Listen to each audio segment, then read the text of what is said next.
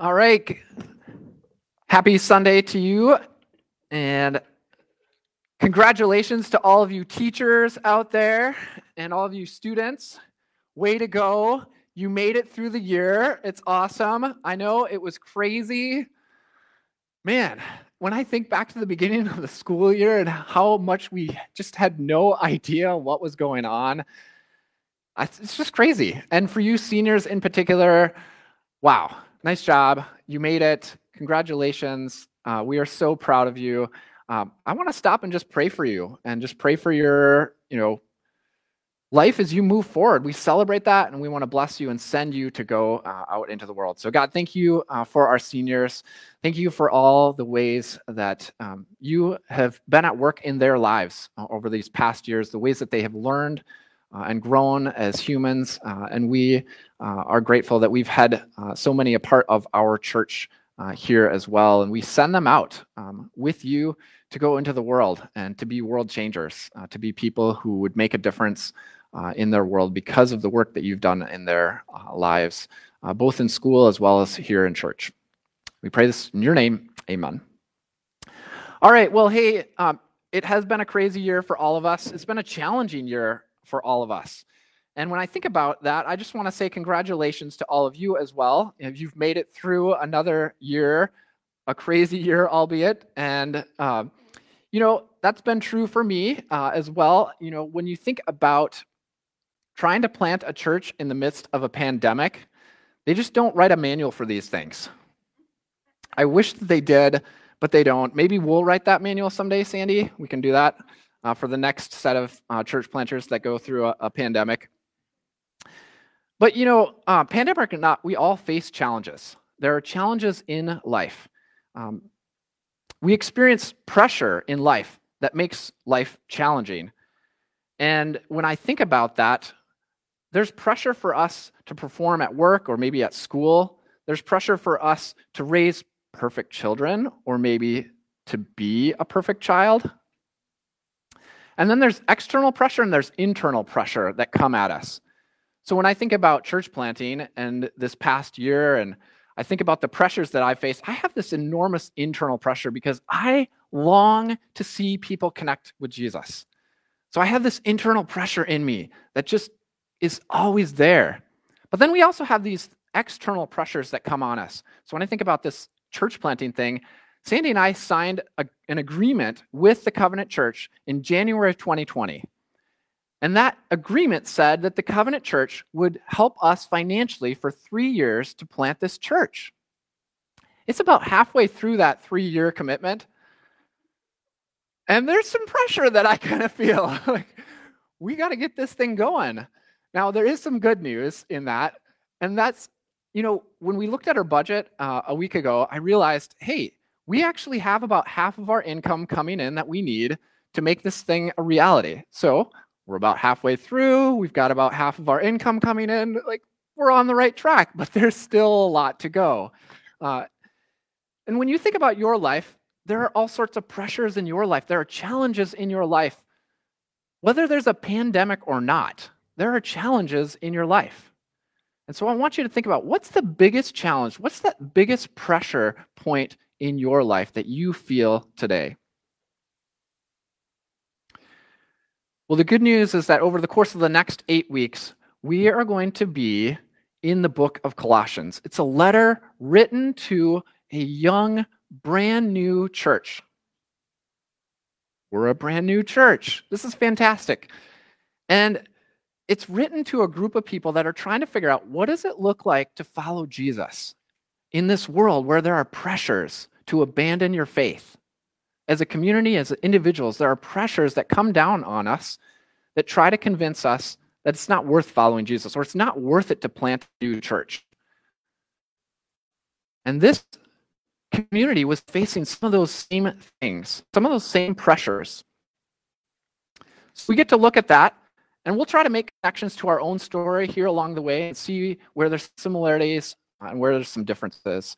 So the church in Colossae was started by a guy named Epaphras. He's a native of Colossae, and he was more than likely converted to Christianity when he was visiting Ephesus, and Paul was doing his ministry there. So Paul is a pretty prominent figure in the New Testament. He writes a number of the books in the New Testament, including most likely the book of Colossians. So it's also, Ephesus is kind of the major commerce center of the region of Asia Minor. It's about 4 days walk from Colossae. It's a little bit of a smaller town. It's on the Lycus River, where two rivers meet together. See these connections? And it's known for producing scarlet-dyed wool.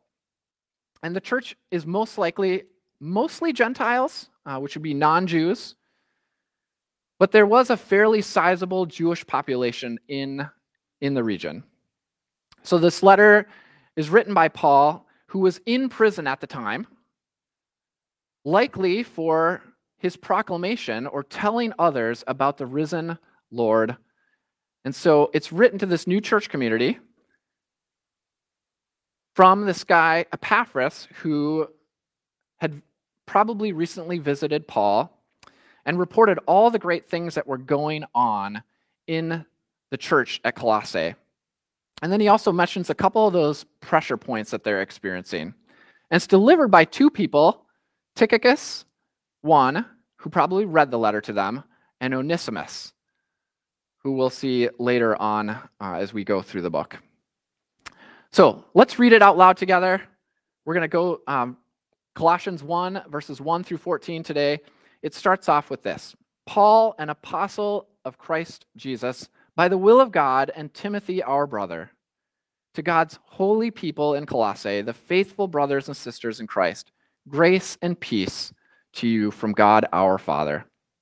This is kind of a standard letter greeting that we would see in our letters. Of course, we probably would sign things at the end of the letter. We might include some of our credentials if we're writing to somebody that we don't know, which in this case, Paul has never been to Colossae. So he starts off and lets them know, hey, this is Paul writing to you. I'm an apostle. That means I'm sent by God. I'm by the will of God. So this isn't my thing. This isn't some other human thing. This is God's will that I would send this to you. So he's kind of establishing some of his credentials for these people. And then he identifies two God's holy people in Colossae. So he's calling them faithful brothers and sisters. And I love this because he's underscoring that Paul's understanding of the church is that we are brothers and sisters in Christ. We are a family unit. And he's calling them holy because they are literally set apart from the world for God. And that grace and peace greeting carries a ton of meaning. That grace is a gift from God. And that peace conjures up this Hebrew idea, which they would have been familiar with. They probably would have studied about this, even though they were Gentiles. This idea of peace. And that idea of peace that they had was so much more than what we have. And when we think about peace, we think about sort of this absence of conflict, no war. But for the Hebrews and for this early church, when they heard grace and peace, they would have heard this shalom word, this peace that extends out into this idea of human flourishing, goodness that comes. So he's telling them he's greeting them with this nice greeting. He continues on to say, we always thank God, the Father of our Lord Jesus Christ, when we pray for you, because we have heard of your faith in Christ Jesus and of the love you have for all God's people. The faith and love that spring from the hope stored up for you in heaven and about which you have already heard in the true message of the gospel that has come to you. In the same way, the gospel is bearing fruit and growing throughout the whole world, just as it has been doing among you since the day you heard it and truly understood God's grace. You learned it from Epaphras, our dear fellow servant, who is a faithful minister of Christ on our behalf, and who also told us of your love in the Spirit. So what I love about this section is that it starts off with we. Paul has this sense of family. There's this communal aspect to this. He's including them in the family, but he's also writing with a group of people. And he's writing to them because he's encouraged about these things that he's heard from Epaphras. 3 things stand out. Their faith in Jesus, their love for all of God's people, and then their hope that they have in heaven. These things are to be thankful for as Paul thinks about this church. And friends, I'm encouraged by this. I think we have these things in our church too. I see faith in our church. I see faith springing up in people's lives. I see love. I see how you love people. Last week we had a family come here and visit, and they said, I've never felt so welcome in a church. We're loving people. And then I think about the fact that we have our hope in heaven as we've gone through this past year. Friends, we can be encouraged by these things as well. Paul's also encouraged by the gospel. The fact that the gospel is bearing fruit. That word gospel is a word that really means proclamation or heralding or telling others. So that word for gospel, that proclamation would be sort of when a new king would come in and take over a territory, they would send out people to gospel, to herald or proclaim that a new king had come and that they should celebrate and worship this new king. So similarly, the early Christians picked up on this word and they said, we're going to gospel, we're going to tell, we're going to proclaim, herald that there's a new king and he is to be worshiped. He's celebrating, that's happening throughout the world, just as it has among this new church in Colossae. And he's excited because Epaphras has done that. I hope that wasn't anything that I needed. He's celebrating that Epaphras is doing this work. And when I think about that, he's celebrating that because Paul's one person. Paul can't get out to all these places. So he has sent Epaphras out to do the work where he cannot do the work. And Epaphras is doing that well. He's announcing God's grace, God's free gift to these people in Colossae. And he's encouraged by that because Paul could never get there himself, especially because he's in prison. And so as others are coming to understand that, we know that too, the people in Colossae are also doing that. They're getting out and they're sharing this good news with their friends. And it says more and more people are coming to hear the good news. They're gospeling. They're sharing that good news. And that's why they're growing. The gospel is growing among them and around the world. And I think this is a good reminder for us as we think about we're starting this new church. We are gospeling. We are proclaiming the good news of Jesus. So as we, as individuals, come to understand more and more of who God is, we begin to share that love with others. We tell others about that. We gospel, we proclaim that Jesus is love. He cares about people. And as we do that, the church grows.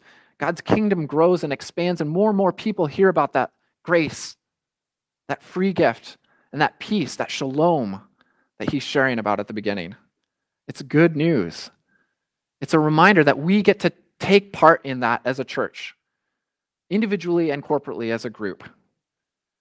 See, the message, the gospel message, always moves through people who are willing to tell others about it. And the gospel is spreading around the world today because people are sharing the gospel. The gospel is growing. More and more people are following Jesus around the world, and we too can be encouraged by that. I want you to be encouraged by that. And it's with that gratefulness in mind that the gospel is bearing fruit in their community and around the world that Paul continues on. He says, for this reason in verse 9, since the day we have heard about you, we have not stopped praying for you. We continually ask God to fill you with the knowledge of his will through all the wisdom and understanding that the Spirit gives, so that you may live a life worthy of the Lord and please him in every way, bearing fruit in every good work, growing in the knowledge of God, being strengthened with all power according to his glorious might, so that you may have great endurance and patience, and giving joyful thanks to the Father, who has qualified you to share in the inheritance of his holy people in the kingdom of light. For he has rescued us from the dominion of darkness and brought us into the kingdom of the Son he lives, in whom we have redemption, the forgiveness of sins. So this is Paul's prayer for the people. He prays that they will have the knowledge of God's will, God's desires for them, so that they can live a life that's worthy of the Lord.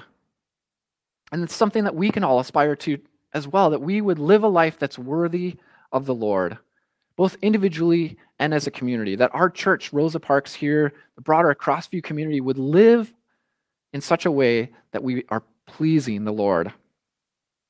And when they do this, they bear fruit. And then it says that they grow in the knowledge of God again. And this is a mini picture of what the Christian life and growth should look like. I want you to picture a spiral. And what happens is that as we grow in our understanding of what God wants, and we begin to bear fruit by doing good works, then we begin to grow in our knowledge of God. And it begins to spiral, and I imagine it spiraling up towards the Lord. As we bear fruit, as we do the things that we learn about God, we grow in a deeper understanding of God, and that turns it back around, and we grow more in our understanding of God. We do it again. We grow in our understanding of God. We do it again, and it's a picture of the Christian life and growth and how we are to live as Christians. And I imagine that we are spiraling up towards God. But if we can spiral up towards God, I think we also too can spiral away from God when we choose to reject God, when we choose not to seek understanding about him. But this is a prayer of thanks because the word that he's hearing from the Colossians is that they are growing in their faith towards Jesus, and he wants to encourage that. And I love that Paul notes that as we do this, what happens as we grow, as we spiral around Jesus, growing in our knowledge, following him and doing those things, what happens is that we are strengthened. We are strengthened and we get endurance and the patience that we need to face the pressures in this world. And the funny thing about pressure is that it can do one of two things. It can help us. You think about the stress in your life, it can help us to grow. So we don't want to abandon the pressure. We want to live in the pressure, but we want to seek God in that. Because, of course, the flip side is also true. In the pressure, it can cause us to abandon things and lose hope and get depressed. And so the key that the Colossians have in their faith here is that they're putting their trust in God. They're putting their focus on Jesus. Jesus, God, is the center of their world. And Paul's grateful that they have put Jesus at the center of their understanding. And then he gives them reasons to be thankful for this. He uses Old Testament imagery and history to help them to understand this. In verse 12, he says that they're qualified for the inheritance. And this inheritance that they're talking about alludes to the promise that God had for the Israelites when they were in Egypt, that they would get a promised land. They were still in captivity. God promised them a land that he would give them. And so it is for us that we can look forward to the kingdom of light that God promises us if we follow Jesus. And then in verses 13 and 14, he goes on and reminds them of the Exodus, the rescue operation that God did. That just as God rescued Israel out of the dark power of Egypt and the oppression that they were experiencing there, so too God rescues us out of this world where the prince of darkness, Satan, puts pressure on us to walk away and to not follow Jesus. And it brings us into the kingdom of the Son, into redemption, into forgiveness. Those are good things that we want. And if you're here today, if you're online today, I want to encourage you because you're taking steps. You're already taking steps towards Jesus. You're here listening to the message. You're here listening to the word. You're worshiping God. Each week we share a message about Jesus so that we can deepen our understanding of who Jesus is, of who God is. And as we learn about who Jesus is, we invite you to take a next step. to live into that, to bear fruit. Because that's our model that we have for Christian growth and life. We listen to hear what Jesus has to say to us, and we live into that. We grow into that. So if you're here, you're already on the journey. Nice job. Way to go. I want to thank God for you all that are worshiping with us today. And I want to encourage you to bear good fruit, to live into that. And what I want to invite you into today is just a couple things. Number one, put Jesus at the center of your life. Grow in your understanding of who God is. Read your Bible. In fact, during the season, we want to invite you to join us in reading the book of Colossians. This week, pick up the book of Colossians and read the first chapter. Read the first chapter as many times as you can this week so you can follow along with us. If you want to keep going, you can do that too. You can read the book of Colossians every day as many times as you want. You are free to read as much as you want. As we grow in our understanding of who God is, and there's a lot in the book of Colossians about who Jesus is, we can grow in our understanding of what God wants for us. I also want to encourage you, you can join a small group. It's a great time to jump in, to learn more. As you jump into a small group, you read it with other people and they have different perspectives and you're like, oh man, I never thought about that. When I jump into my small group, I'm constantly learning from my peers.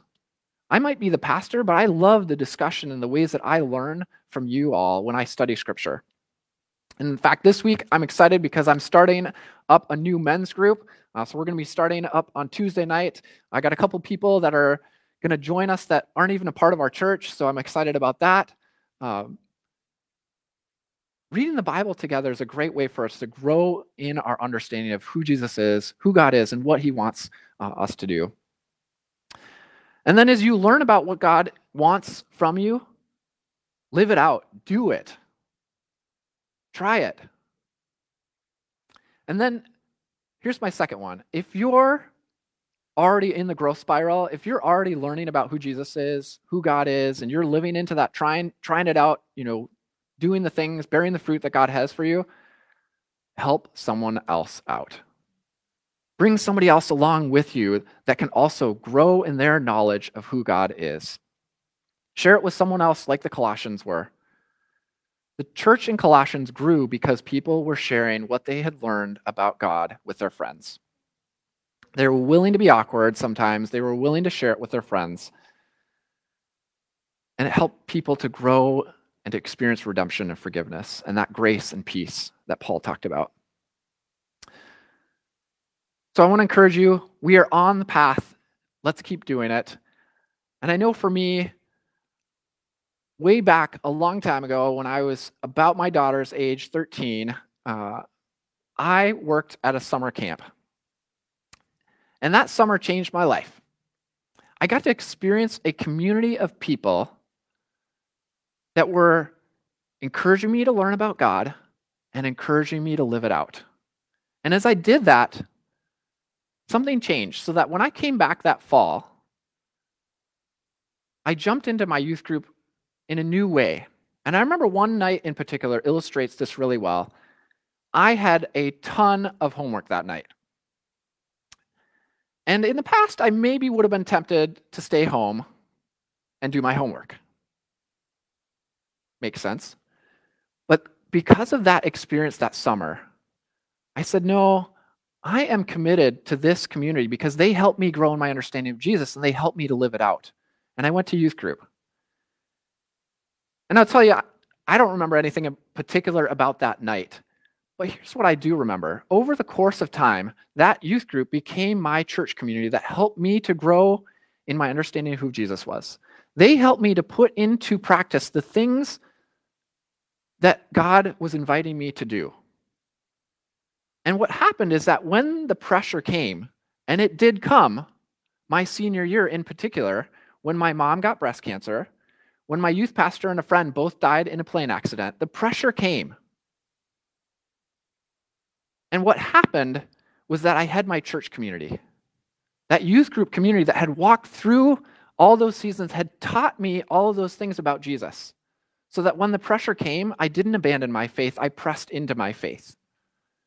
And so I want to encourage you, we are doing that. We want to do that as a Rosa Parks community here, as a Crossview community here in this community. We want to help people grow in their understanding of who Jesus is, invite people to join us into that, so that when the pressure comes, we're not tempted to abandon our faith.